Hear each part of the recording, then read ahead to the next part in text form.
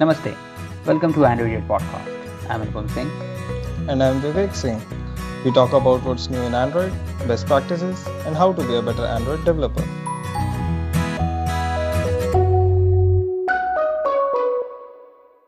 Welcome to the podcast after long.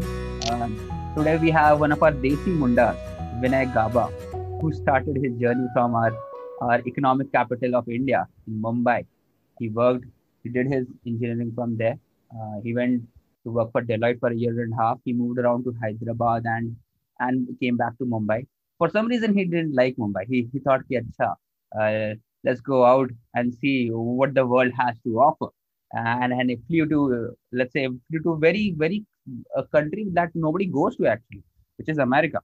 He went there for his master's from an unknown university almost. There is something called as Columbia and something I don't know. People know about it. Don't worry about it. It's not good as IIT. Don't worry about it.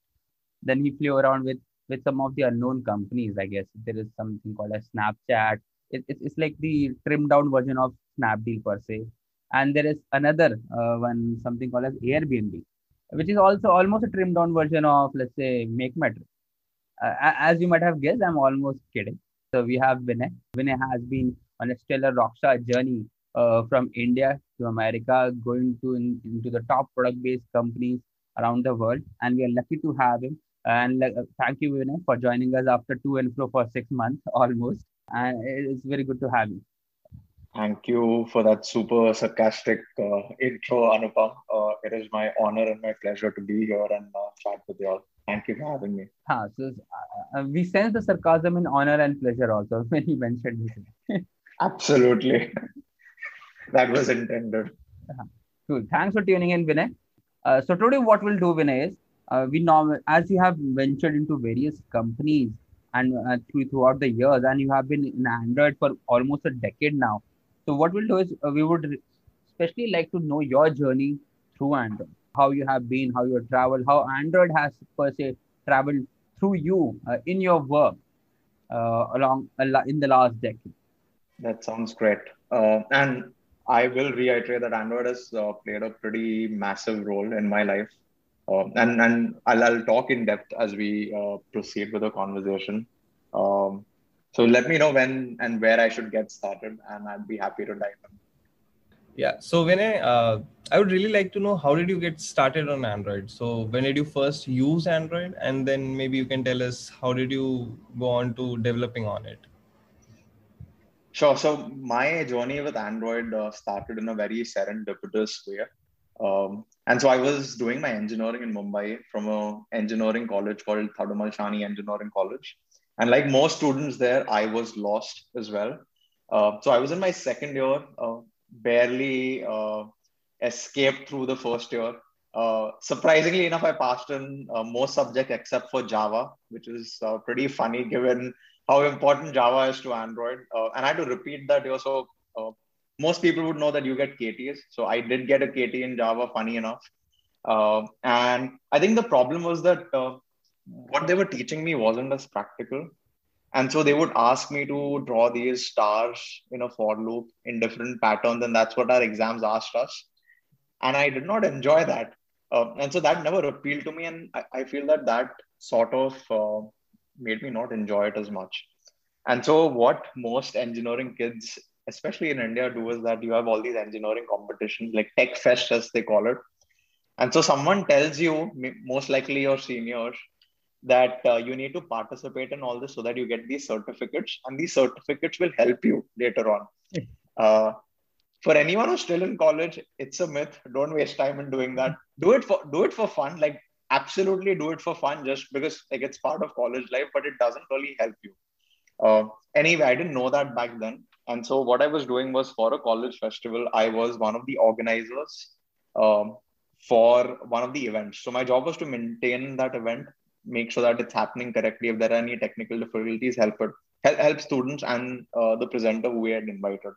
And so this topic was actually Android development itself. So it was a workshop on Android, and we had scheduled it for a Saturday.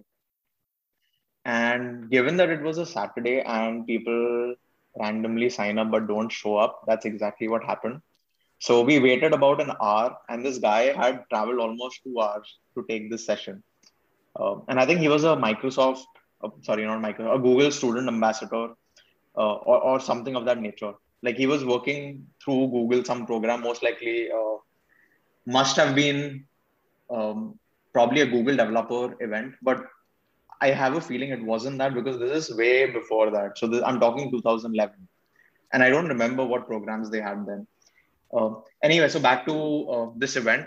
We waited for an hour and a half, and no one showed up. And most likely because it was a Saturday. And so this guy was obviously very sad, because even he was doing it for some incentives. So he's like, I'm here all the way. I've traveled 2 hours all the way from Dombivli. Why don't I just take the session anyway, and you be the audience? And I'll just do it and go, and I'll do my job. I get that check mark, you get that check mark, win-win. And so I said, yeah, like I obviously felt bad for him as well. So I said, let's do it. And I will listen to what you have to say and hopefully learn a few things. Like, what's the worst that can happen? And so that's what he did. So he took that session for about an hour and a half, taught me basics, most likely what is an activity, and how, like, what the basic components are. At least that's my guess of what he would have covered in that limited time. And for the first time, I could see something practically. Like I could see screens. There was still the drag drop interface at that point, in the XML layout editor. And so that felt very interesting to me. And so what I did was, this was on a Saturday. I went home and I spent Saturday and Sunday focused on this. And I decided to make an app. Specifically, I decided to create a scientific calculator app. And so what this app did was something very basic. Like, it did not have a lot of functionality, very basic UI. I probably Googled scientific calculator, and whatever screenshots I saw, I tried to emulate that in an app. And it did not take me time. It probably has 20 buttons on the screen, very basic functionality. And I was confident enough, and honestly, stupid is the right word. I was stupid enough to think that I should charge for it. And I did charge for it. So I published it on the App Store. And even that needed hacks at that time, because in India, like, they had not set up Google Play. And so I had to figure out, like, you had to create some credit cards via either PayPal or something, and then set up the account. Like, this is way back, right? Like, none of the infra existed. And even the setup was actually painful, but because I did that in a workshop, like, I was able to set it up the first time at least.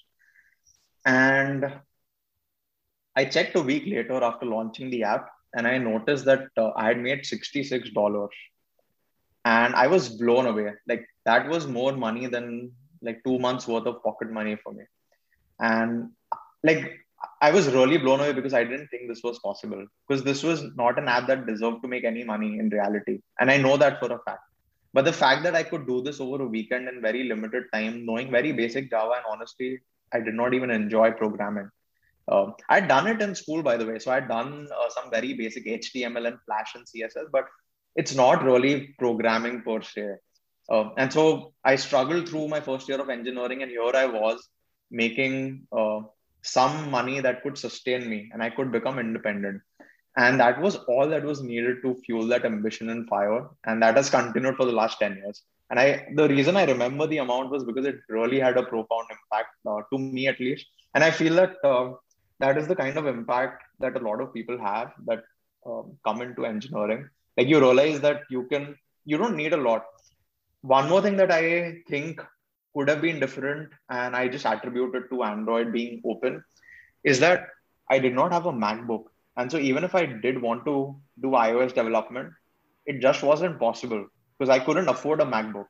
And so the fact that whichever device I had, Android enabled me to do development on that, like, that basically changed the trajectory of my life in a lot of ways. And that is why I love Android so much, that it enables people to sustain their lives, change their families, upgrade the lives of their families, and do things that they want to, and reach a billion people.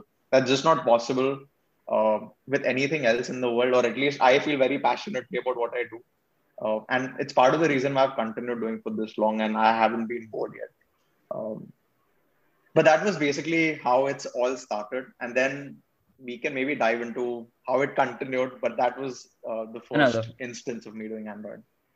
Thanks for sharing the tipping point per se of your life. Uh, Surely, in Malcolm Gladwell's words, that was tipping point for you. Let's say your life would have been very different, else except if you haven't seen those $66 coming in. Thanks for sharing that story, Vinay. So let's go a little technical, as you said. So what was next? What was next? You were still in college. You just built your scientific app, and you learned, okay, there is something called an XML. I can drag and drop. I can see the UI from Google. And your journey currently being a tech lead to Airbnb. Let's cover that. There would have been various steps. Let's go back to 2011 only.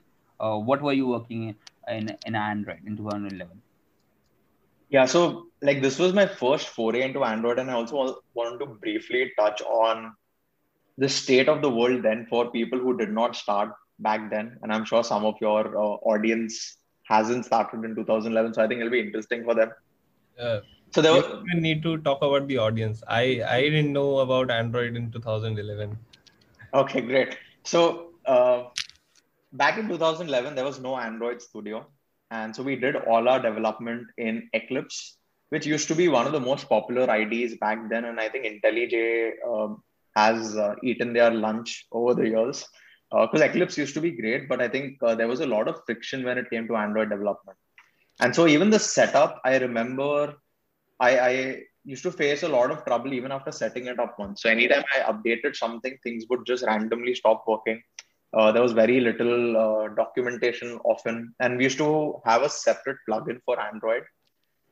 Even the build system that we use was different. So today, what we use is Gradle, and for people who are more adventurous, they dabble with Buck and Bazel these days. Back then, there was a system called Ant, which I believe it might still exist today, but it's not a part of Android anymore. Like I don't think anyone in the world today uses Ant, and if you do, I bow down to you for even attempting to do that. And so Android has come a long way since then, but at that point, there was still a lot of friction. The amount of documentation available was limited. If you got stuck, a lot of times that was a barrier to entry. Like people would just get stuck and stop doing what they wanted to do because of all these barriers to entry. And people who push through, again, like props to you all for pushing through. Like it did definitely took a lot of motivation to push through some of those things because there were a lot of barriers to entry at every step. And even the documentation that you see today that Google produces just did not exist. There was absolutely no opinionated guide. So I'm sure a lot of people have read Guide to App Architecture now. This was after 8 or 7 years of complaints from all Android developers asking Google that please be opinionated because there are so many ways to do the same thing. We would like a paved road way of doing things. And so my strategy was that now that I had tasted blood, which was made some money, uh, I got very motivated. And so what I decided was that, you know what, I'm going to start freelancing and I want to become financially independent. And I don't want to depend on my parents for every small thing. Like I don't want pocket money because like I'm a grown up now. I want to make sure that I can lead, like live independently. And I don't say it in a negative way. I don't be like, hey, I'm going to leave the house and go live somewhere else. I just wanted to make sure that I can stand on my own 2 feet. Like that is something that has always been important for me. And so what I started doing was that there was this website which still exists today and still a lot of people depend on it. It's called Freelancer. And so I checked a bunch of projects there, and Android was still picking up. And a lot of people wanted to build apps. So either these were independent people or small companies or people who just had an idea and wanted to be on the App Store to make a living off it or create their own companies. And so I would see a lot of these posts on a daily basis. And what I decided was that I'm going to use Freelancer as a way to learn Android. And so for anyone listening, I think what I personally use as a uh, goal when I want to learn something new is that it has to be very focused. So I focus on projects instead of trying to learn topics. And then whatever I need to build that project, I just focus on those topics. Because let's say that you want to learn Android, there are so many things that you can learn that you'll get overwhelmed and you'll probably stop doing it. As opposed to you saying that, hey, I want to build an app that shows you the current price of the stock. That's a very focused set of requirements that you're trying to build. And so that just helps you stay motivated and see continuous iterations of that project. And so the odds of you completing that project are a lot higher when your approach is focused. And I wanted that focused approach. So what I said was, let my clients give me that focused approach to learn. I'll charge them half of what everyone else is charging them. Because one, I don't have the skills today. So it's fair for me to give them a huge discount. It's a win-win. They are getting what they want because I was convinced I will make it happen. Like whatever it took, even if I don't have to sleep, it's fine. I will make it happen. At the same time, I'm learning something new and I don't know everything, right? So there is a learning curve involved and I needed that motivation. And getting that payment at the end was my motivation. And whatever your motivation is, whatever drives you, use that. And there is no shame in that, at least according to me. And so at that point, like financial independence was that motivation that I was chasing. Again, I'm still in college. And so I continued doing that. And so what I would do is that anytime someone would pitch for a project, I would charge them 1/4 or half the price. And more often than not, I would get a project and then I would spend the next few days working on that and making it happen. And so some projects that I clearly remember, I think one of my earliest projects was a QR code reader that someone wanted. And I remember dabbling with I don't even remember how to pronounce it, but it was Zing library. Maybe it's pronounced differently. It uses OCR. Uh, like this is very new for me in 2011. I've just started doing engineering. I'm in my second year and I'm working on these fun apps for people. And like this client was in the US. And so effectively what I was doing was I was running a small business, and this is a life skill, right? Like no one will teach you. Your school will absolutely never teach you. And I was doing this while I was doing my engineering. And I did this for I did this for the entire duration of my engineering. So I was always working on some project or the other. And I think that instilled a lot of very valuable skills that I learned along the way. And it also helped me grow my ambition. And I kept making goals and I started making bigger goals once I accomplished one set of goals. And it also helped me really learn Android and get in the depths of it because like every project was different. Like I remember one of the clients was based out of Israel, and he wanted an app that was trying to create a custom Google Maps of sorts. I was using the Google Maps API for um, essentially showing you locations based on user preferences. And so the use case was that Tel Aviv, which is, I think, the capital of Israel, um, has areas which have a lot of difference in altitude. And so there is a biking culture there. So people, when I say biking, I mean like cycle. And Google Maps at least at that point would show you the fastest route. And what he wanted was that people should be able to enter their own altitude preference. And based on the altitude preference, we show you the route. And so I had to create an algorithm that depended on Google Maps API that did like broke the route into multiple divisions and then uh, looked at the elevation difference and based on that created routes dynamically. And I was doing this like as a stupid college kid, not knowing much about anything in general. But that's the beauty of it, right? Like people were willing to take a bet on me because I was undercharging them really. And I was using that as an opportunity to learn. And again, like it was basically win-win. And that is how I tried to sustain myself through engineering school. This was also an inflection point for me when it came to academics because I was learning so much that all the theoretic stuff that my professors were failing to teach me, it all clicked. I scored more in my engineering than I did in my school. Like in my ninth and 10th, I scored more in engineering. So I was always been an average kid in school, probably below average, to be honest. I was like top three, top four in engineering school. And that almost never happens because people who come in engineering school, like they're always toppers of their own Yeah. school, right? And I'm flipping the whole narrative here. And the only reason I was doing that is because I was enjoying it, one. And two, I could always relate some concept to what I was doing in the evenings and the weekends. Like there was always a one-to-one map, like whether it's software development life cycle or networking or something, like I would always relate it to, okay, this is what I was doing when I was building that app. Okay, this is what is happening when this two-way handshake is happening. This is basically the HTTP async task call that I'm doing. And those concepts started making so much sense that even in my engineering exams, I would write about Android apps, which is bonkers when I think about it now. But somehow people who were judging my paper, they seem to have liked it. And they didn't ding me for it because like it was all practical stuff that I was writing even in the exams. And like that also made me a better student somehow, which is odd because I was putting all my attention to freelancing. Like I wasn't paying attention in college and most likely bunking most of the days. But when it came to exams, like it all clicked. Okay.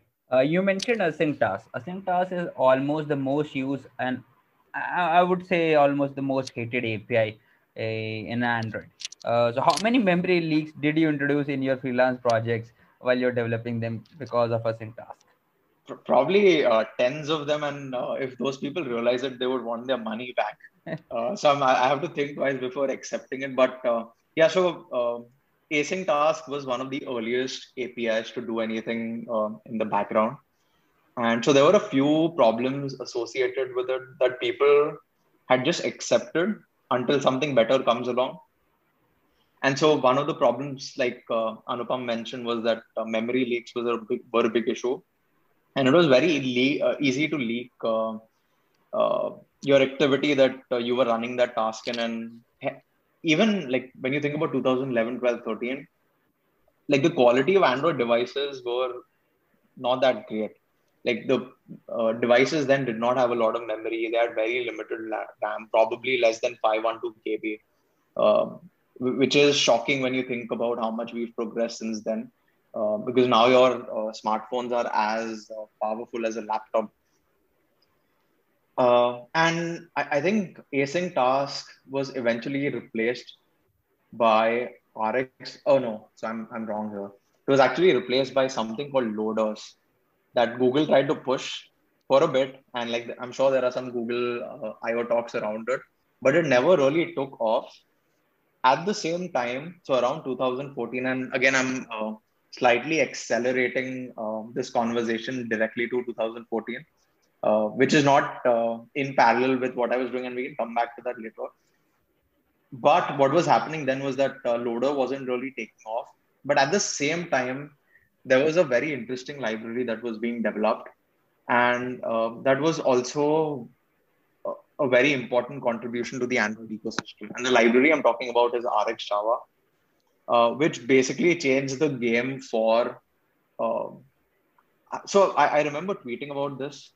I think the contributions of RX Java to Android, they are huge because RX Java was the first library that taught us what streams are. It taught us what reactive programming is. And so for anyone who's using buzzwords like compose during their interviews, you can thank RX Java for it. Because RX Java is what introduced us to reactive programming. And when I say us, I mean the Android community. This concept did not exist until RX Java came around. And so, like some more background here, like RX Java, from what I remember, and I might be wrong here, so feel free to correct me. It started as a project in .NET, I believe, and it was started by Microsoft. And it was very successful in that community. And so once it started getting a lot of momentum, they created RX bindings for all different languages. RX Java was one of them. There is also RxJS, and in fact, even RX Kotlin did not take off as much. But RX Java was amazing. I remember Netflix pushing that and maintaining it for the longest time until it was handed over to one of their current maintainers. I believe his name is Arnold, who is currently maintaining it for many years. And I do give a lot of credit to RX Java because they made background tasks and background processing very easy and very intuitive. And we are reaping its benefits even today. Not directly by using RX Java, but based on the principles it taught us. So yeah, that's the thing with good libraries or good frameworks. They make something mundane much more enjoyable and easy for anyone to pick up on. Otherwise, as you mentioned, right, using with async tasks, If only our users knew not to go, back and fro on the app. If only they would just go linearly, we would not have that problem. Okay, the memory is gonna leak. You just come on the app, use it, and go away. Please don't go back and forth and make the app lag. In fact, to this day, I still feel that Uber's current Android app has a memory leak, because every time I'm trying to book, uh, and I open the map, I go ahead on the payments page, and for whatever reason, if I have to come back, it starts lagging like hell. So, memory leak was a huge problem. Yeah. So coming back, Vinay, um, so you briefly touched upon, how you were freelancing. So I'm assuming that the Deloitte was a campus placement that you took, like, all of us here. And so what did you work on in Deloitte? I'm assuming they don't, you know, record your preferences when they're hiring freshies, right? So how did that go? So Deloitte also was a very interesting experience. It was my first foray into like big corporate life, and like you mentioned, it was part of campus placements, uh, which is very common for most people who are doing engineering in India specifically. Before I did Deloitte, like we had to wait 6 months before I could join, and I wanted to make good use of it, so I squeezed in an internship after engineering and before I started working at Deloitte. And that also actually was a really fun experience. And the reason I say that is because it was, by the way, anyone who wants advice on Jugaad, like this is what that guy was doing.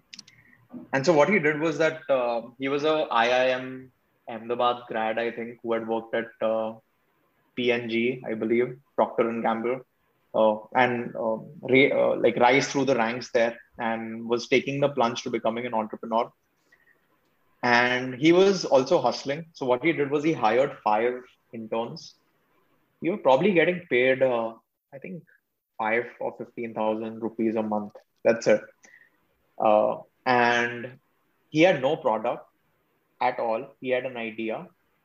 And what he wanted was that over the next 3 months, he wanted us to build the MVP so that he can use that MVP during his pitch meetings and raise money and hopefully get seed funding through that.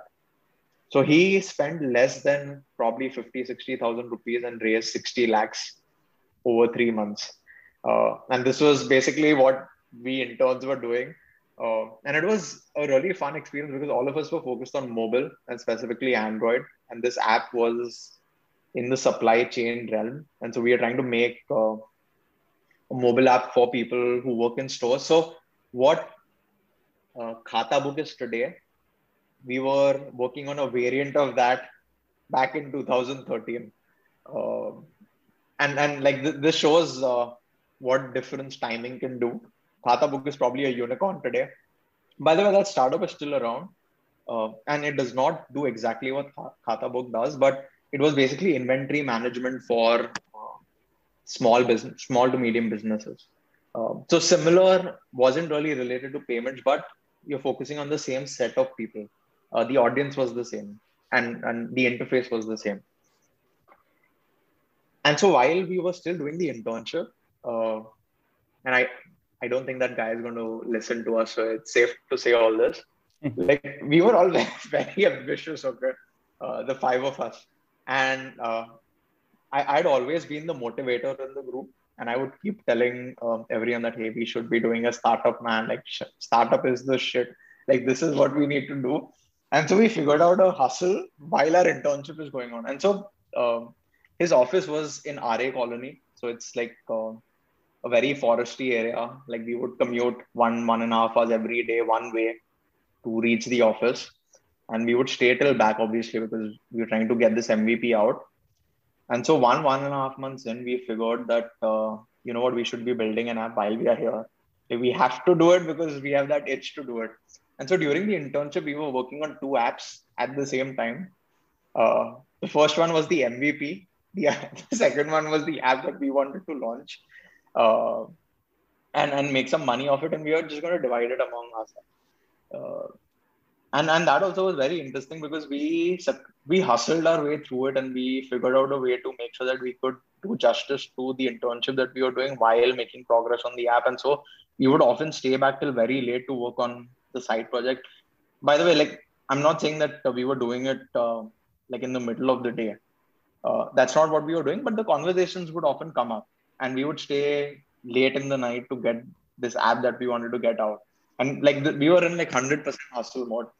And eventually we ended up launching this app, and even this app ended up getting around, from what I remember, at least 150,000 downloads uh, in about 2-3 months, and then we just forgot about it because it was a free app. We were making money through ads. It was called Guess the Song Bollywood, where we would play snippets of songs and you had to guess the name of the song. So it was almost like a logo quiz sort of an app, where like a quiz app essentially. Uh, a fun project. The app wasn't as useful, obviously, and that is why we weren't thinking of it as a company or anything, because there was no legs to stand on. But we just wanted to ship something, in which we did. And coming back to Deloitte, sorry, I digressed there a bit because I got nostalgic and I started thinking about what we were No doing worries, no worries. uh, when it came to Android. So that was also a fun experience. Uh, Coming back to Deloitte, I first moved to Hyderabad for a few months. So the first 5 to 6 months, I was in Hyderabad, and like you mentioned, they don't take your preferences into account. But I made it very clear that mobile is what I love doing, and I would seek out those opportunities. And so, unfortunately, my answer to most things were, okay, I will do it on the side, uh, and which is not very healthy looking back, but it's something that I do till today. I struggle to say no, and things that I want to do, weekends and nights are my best friends. And so I squeezed time on the side to do it, and I was doing that even at Deloitte. So I was primarily working on Salesforce, which I do not enjoy at all, because it felt that, because I wanted to code, like I really wanted to write proper code, and Salesforce is a level higher. So it almost felt like a cheat code, and it wasn't pushing me enough, and it wasn't as interesting for me. But for whatever time I spent at Deloitte, which was about 1 year, 4 months, I figured out a way to work on mobile on the side. So there were often initiatives that needed someone to work on mobile, and there were not a lot of people around who wanted to do that anyway. And so those opportunities automatically would just come to me. And after a couple months, like, people knew that, okay, he's the mobile guy.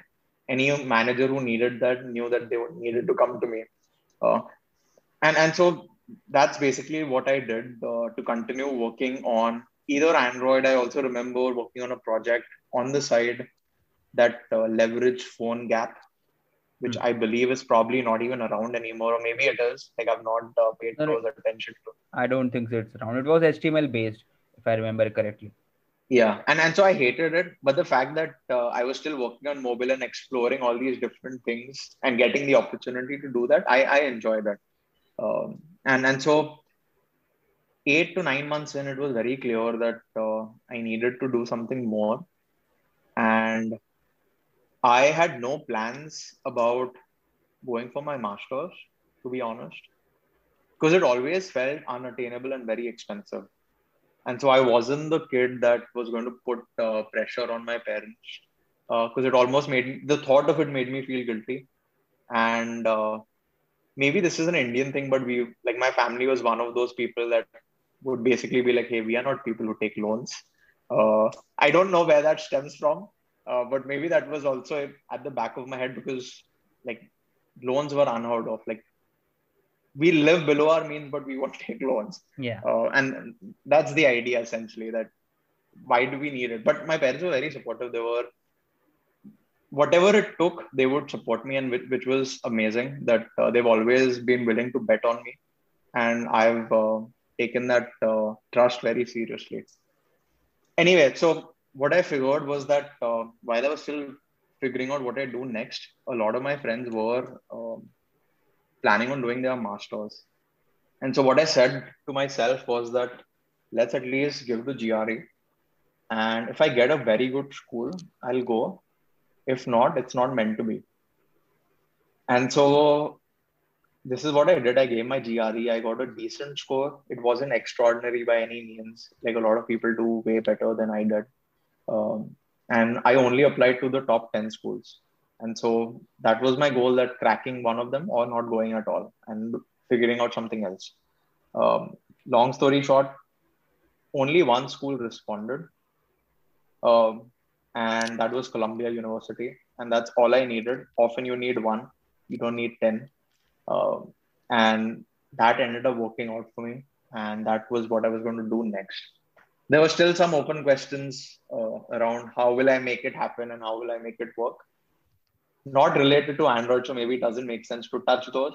Uh, but that is what my next move was. Columbia is a university based in New York. Um, it was a great school, and so I decided to go ahead and make that move. Uh, that's nice. Vinay. While you were moving, let's say upgrading from per se Indian education to let's say Ivy League education, there was a subtle change in Android also in 2013-14, if you remember correctly. Our tooling changed a lot, and Google came up with Android Studio. Would you like to share that experience? And also, as you said, we finally had a defined architecture. What architecture were you following in your apps? Let's test that, especially in 2013-14 phase for you.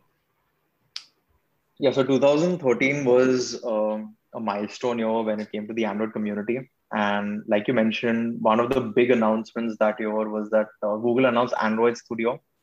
So they did this in partnership with JetBrains, which is a company I absolutely love because they have executed everything they've started doing flawlessly. And we can take a lot of inspiration from how they operate. And also the fact that it's a company that is not in like the traditional Silicon Valley uh, sort of a company that are known to be executors. Like there are a lot of companies that do exceedingly well outside, and JetBrains is a gold standard example of that. Uh, in fact, a lot of Indian companies do that now as well, and I would put them in the same bracket. But like I love JetBrains for everything they've shipped. And just to reiterate what all they've shipped over the years. So Android Studio, IntelliJ, I believe PyCharm is also by IntelliJ. They have a really good C++ IDE called C Lion or C Lion, something like that. I've never used it, but I remember seeing it on their site. Kotlin for all you Android lovers, again coming from JetBrains. They're working on Compose Desktop, which is interesting, and probably more things that they'll launch in the future and make your life better. And so the interesting part about Android Studio was that it's based off IntelliJ itself. And so they took the same foundation, which is also very interesting because they've tried to make sure that the base layer in all their IDs is identical, which is again a very good engineering practice for anyone who's trying to build a platform company. Like, again, this is a very good example that you want to lay the right foundation so that you can easily make multiple products with minor changes. And often they rely on the plugin based, extension based system to add these extra functionalities. And I'm sure, like, I don't know the exact details about how Android Studio works, but I'm sure a lot of it is based on like these additional plugins that you can add to the base layer itself with some more changes on top of it, I'm sure, over like almost 8 years now. Um, so that was a very interesting change because what that also introduced, most likely from what I remember, is Gradle. And so for the first time, we had an opinionated IDE that was completely self-sufficient. So it did not have all the friction that I previously discussed, where you had to install a separate plugin. We were using an AND system. The IDE was something that wasn't meant purely for Android. Like by having Android Studio, all that friction just went away. Like you had to download only Android Studio, and that was it. Like it took care of having all the extra plugins that were needed pre-installed. You did not have to worry about your build system because now there was a build system dedicated for doing Android development. And in my experience, it worked better than the AND system did. And so it was less buggy because I believe other frameworks were already using Gradle. Then like Gradle wasn't new.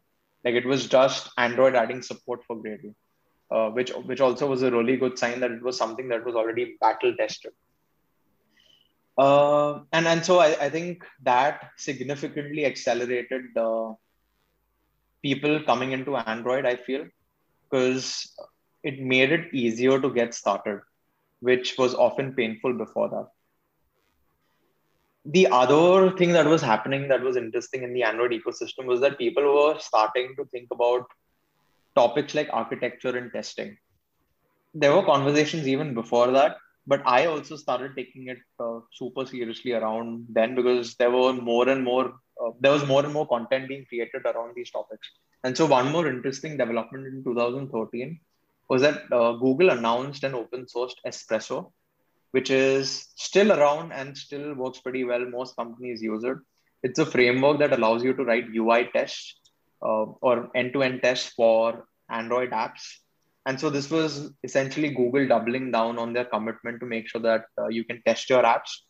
One of the main reasons we needed this was because anything that is Android is hard to test, and you cannot simply unit test it. And so they needed to create a layer that allowed you to easily test in an Android environment. Also, test things that your users see. And so Espresso enables you to do that, because you can essentially ask the test to swipe through screens, click on like views, all of that. So that's all what you can do with Espresso.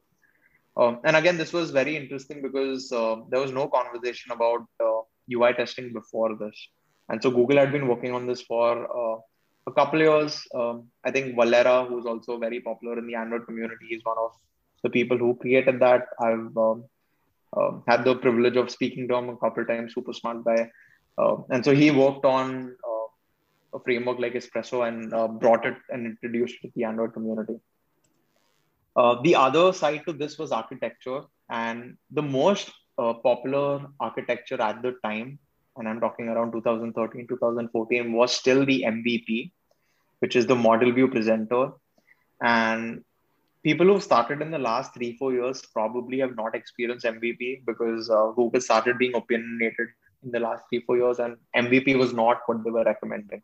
They weren't saying don't use it, but their recommendation wasn't MVP. And so by default, uh, the default choice became something else, which we'll jump to later on.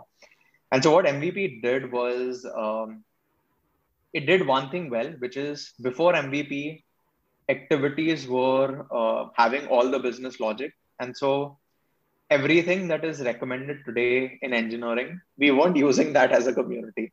Like we were not focused on single responsibility principle. We were making sure that everything was crammed up in the activity, and the activity took two roles of the view and the controller.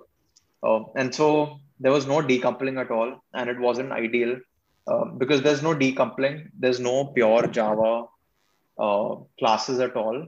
And that means that you cannot easily unit test it, which again is a problem. And so what MVP did was that it brought in some decoupling. And what we often would do is that all our business logic would move to the presenter. The view would be the activity itself and any model class that you needed, which you can easily add. And the way we would do this is that the presenter would hold a reference to the view itself. So when you're initializing the presenter, we would pass in a reference to the activity that's initializing it. Often we would have an interface that the activity would implement, and then that interface was being passed to that presenter. Now, this isn't the worst thing, but there's a problem. The presenter, which is what we primarily would want to test, and that is what we would test in an MVP architecture, had a reference to the view. And what that means is that it knew about the existence of a view.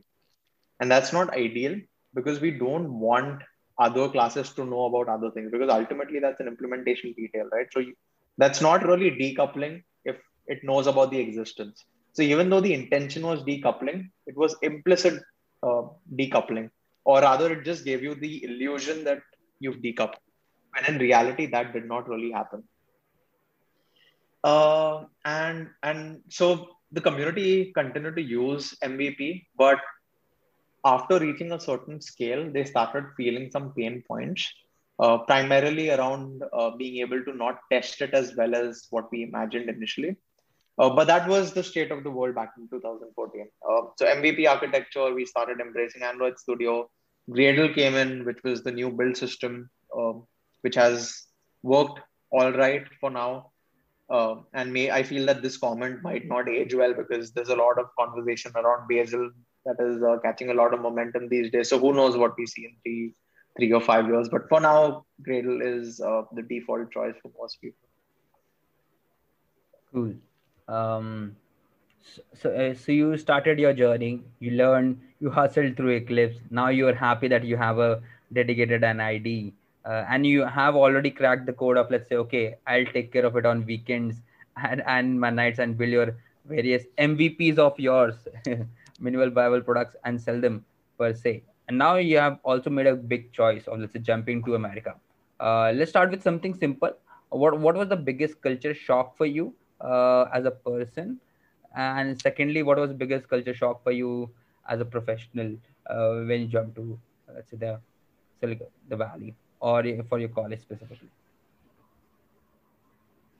So, like, firstly, New York was very similar to Mumbai. Like, I always described New York as a cleaner Mumbai. Uh, and there are a lot of similarities. I think the biggest difference is that people are very cheery, which you're not used to. Like, people will randomly wish you in the morning as soon as they see you, even if they don't know you. It wasn't really a culture shock, but it's just those small differences that I noticed straight away. And you learn to embrace it, right? Like, do as the Romans do when in Rome, like whatever that cliche quote is. Um, and so I was just trying to embrace that. And through my time at Columbia, I think Android again played a very important role. And I want to touch on that briefly because I'm sure like there are some people who are probably thinking about, hey, like masters, like what can I do? And they're probably Android developers, and so that's why I want to share this. And so I had spoken about how I wanted to figure out a way to hustle my way through my masters, figure out a way to do it independently, and that is something that I pride myself on. Like, I've always wanted to be independent, and so what I did was there are teaching assistantships that are available, and I leveraged my Android background even there. So my cold emails would talk about like how I'm passionate about Android. I've been doing it on the side. I run this small freelance business. I work with a bunch of clients. These are the projects that I've done. Will you be willing to take a shot on me and give me that teaching assistantship? I'm just about to start my first semester. And so getting a teaching assistantship in the first semester isn't as common, especially because there are so many students who are already there. And there are so many students who are doing their bachelor's. So they already have a rapport with the professors there. And so often getting it in the first semester is slightly tricky. But I was fortunate enough to use whatever I had been doing uh, to crack and get that teaching assistantship, which was extremely important, and I'll get to why. But that first teaching assistantship really helped me and set the road forward as far as being independent at Columbia goes, because these assistantships come with a stipend, but a very small stipend. So it was barely paying my rent. Like, it wasn't even paying my fees at all in college. I could only sustain myself for the rent.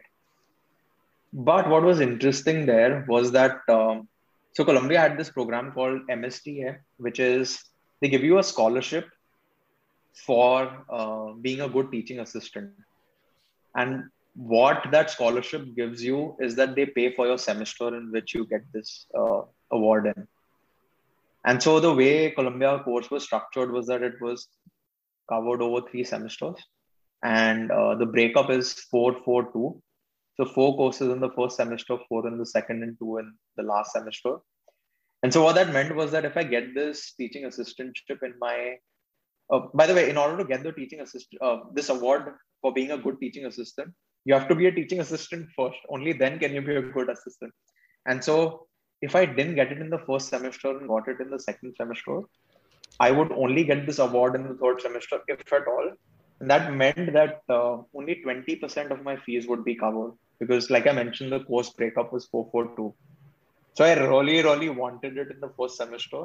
so that I can get the award in the second semester, so that I can pay 40% of my fees through the scholarship. Because, like I said, 442. So I want, so everything had to like happen in that order. And this was my plan. And I learned about it after I landed in the US. Uh, By any chance, you belong to our famous Bania community from India? I'm not from the community. I'm Sindhi. So you're close. But You're close. You're close. Sindhis are close. yeah, yeah, exactly. So it had to happen in that order for things to work out for me. And thankfully, like I thank my stars that that's the order it happened in. And so first semester I got the teaching assistantship, and I leveraged my Android background completely. Like this was the only thing I wrote about when I was writing emails to my professor. And again, this goes to show that no matter what you do, if you've invested time in something, it somehow figures out a way to reward you later on. Even though you don't see it immediately, in hindsight, you'll be able to connect those dots. And so after the second semester, like what people typically do is that the first summer for their masters, like they're trying to do an internship. And so one very important criteria that I've enforced on myself is that I only want to work for companies that I'm a heavy user of. And so I tend to work for product companies, one, and two, only products that I personally use. And so what I was also doing through those teaching assistantships and like even after you get the award, your workload increases. So instead of one teaching assistant, now you have to do two. And that's part of the reason why they're giving you that scholarship and taking care of your fees for the second, like for that entire semester, which is a fairly significant amount. Like it's a life-changing amount, at least for me at that point. Like I was very grateful that um, it somehow worked out for me. Anyway, so I was also interviewing, and again, like Android came to my rescue, like always, like it always has, and probably always will. And so I chose to focus there. So what a lot of engineers or students do is that they will interview as generalist, which is not a bad thing, right? Like there is nothing wrong in that, and I don't have a strong opinion about what you should do. But I can only speak from my experience. I've doubled down on my area of expertise, and I always use my area of expertise uh, because that has the highest that is the highest leverage thing I could do. And leverage is the most important thing in any conversation, whether it's when you're interviewing, whether you're trying to do anything in life, leverage is key. At least that's what I think. And so I would leverage that. And again, like I'm throwing random things. Feel free to edit it out if it doesn't make sense. It's your journey. We're gonna keep it as it. Awesome. So what I would do is that we have career fairs when you're looking for internships during your masters. And so I would install the apps that I've built. And during those career fairs, what most students are doing is that they're handing their resumes. And so I had my resumes with me like everyone else, but I would have those apps installed and I would start talking to all these recruiters there and like people from the companies who also come for these career fairs. And I would give them my app to play with it and I'll walk them through the app. And this is what I was doing. I was saying that, hey, like Android is my bread and butter. This is what I love doing. This is the work that I've done. This is some of the most interesting apps that I've worked on, and this is what I'm working on now. By the way, I had also done a couple things before that. So right before I left for the US, I had actually uh, delved into open source for the first time. And so I had open sourced a library called Credit Card View, which did fairly well for someone who was doing it for the first time because I had no experience with open source before 2014. 2014 was the first time I had actually done something related to open source. And so for people who wonder, like, how do you do that? Or like, how can I make contributions to open source? Like I always felt awkward to just randomly contribute, which now that I have some projects I know and I would encourage you to do it, it's completely fine to just send me a pull request. If anything, I would love to see that. It does not happen often enough. But at that point, I was not as confident and I felt that maybe I shouldn't be doing that. And so Apple Pay had just come out. And so during the presentation, what they had done was they had this beautiful app that showed the credit card that you had. And the interface that you saw on the app was beautiful. It replicated a real actual credit card, but in the app. And all the Android apps that had a credit card in them, they would have a text field in it, like a ugly text field using Halo, whatever that design system used to be called in Android. Like I don't remember how it was pronounced. But anyway, hopefully you all remember that design system that used to exist on Galaxy Nexus, which was, I think, the flagship device at that point. And so I found this pain point, or at least I felt it was a pain point that I felt more people would, or more developers would benefit from. And so I created a library that essentially allowed you to create a credit card in your app. And I made it configurable and added some functionalities, such as you could completely customize the background of the card. You could have some checks in place when you're typing the credit card number. I would use regex to automatically detect which type of card it is and automatically show you. So you as a developer don't have to do it. This library has done it for you. And again, this was a great experience because you learn about like how artifacts are hosted on Nexus, like what it takes to ship a library, what people expect from you. Like you get feature requests. I also got a lot of useful contributions to the library over the years. Um, and so I would basically take this library and use the sample app of this library and take this to the career fair and show people this. And this was a really, really great way to have a very high conversion to the applications that I was doing in getting an internship. So I would get calls from every single company I applied to. And this is part of the reason. And for anyone who's just about to go, maybe you would find this useful. And again, like your question about what is culturally different, like I think this is one of the things that was different. There is a lot of emphasis on practical work and evidence of work that you've done. I think that India is also doing exactly that now. And like all the product companies, even in India today, do that. 8 years earlier, 7 years earlier, that wasn't necessarily the case. And so that was a difference where I realized the value of showing my work and not relying on the college I'm going to, because that does not hold a lot of weight in reality. Because we don't even have placements, right? Like you have to figure out a way to reach out to people on your own. Like no one is going to be waiting for you. And so this is what I was doing to try to stand out, because again, like you're competing with probably some of the smartest people there. And like I always felt lucky to even be there because I'd never been a good student in my life at all. Like not once in my life. I probably barely passed KG because my parents were very easy on me. Like they had no expectations from me at all. And I feel that if I told them that I want to join a circus, they would probably allow me. Which was really nice because this was an opt-in choice for me to do, and that is part of the reason where the passion comes from, because I wasn't shoved into this. Yeah, I wasn't forced into it, which is super nice and almost a privilege. Um, and so through this internship exercise, I got a few offers and I ended up at Spotify. And so I was a very passionate user of Spotify and I really wanted to work there, to a point where I used to use Spotify in India in 2010, when there was absolutely no existence of Spotify remotely close to India. So the only way you could use Spotify is by using a VPN tunnel. And so what I would do is that I'd figured out a free VPN software or something from what I remember. I think it was called Tunnel Bear at that time or something like that.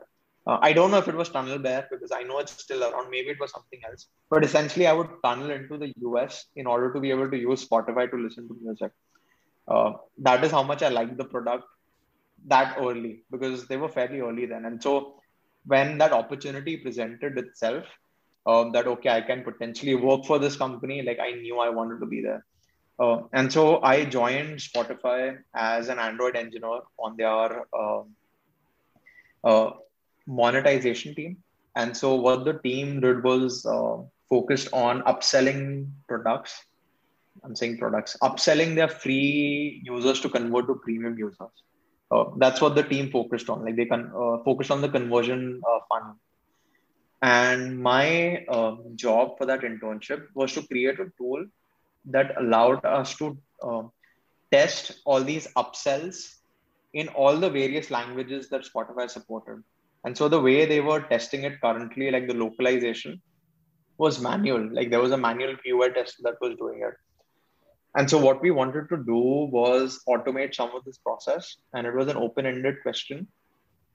What I ended up building by the end of the internship was a Tinder-like experience where all the different localizations would show up as like a stack of cards, and the manual tester would just swipe left or right based on whether they thought it's like the localization is correct or not, and if it's looking fine or not. And all of this was being stored in some backend server, which I also worked on during the internship. And then they could get a report card essentially of what the current state is. And so what was typically taking a week to test, like could be tested in an hour. And that was essentially what my project was for that internship. I'm very sure that you might have worked on other interesting projects. Just for the sake of, let's say, giving our listeners, let's say, some break in your journey, because now you have transitioned from a little boy who was in Mumbai, sorry, the dirty New York, per se, who was in dirty New York, and have had some sense of glitz and glamour of Mumbai to New York, and has, let's say, moved on from, let's say, somebody who was just interested in to joining one of the premier product companies of the world. It was a very really nice journey, and you also covered what you went through as a professional, also through various hacks, through your keen eye to, let's say, to gauge, okay, what is actually needed and how it helped you professionally, be it your calendar, be it your card view library, or the first internship that you have done, and you build a, let's say, small apps and you were able to show them.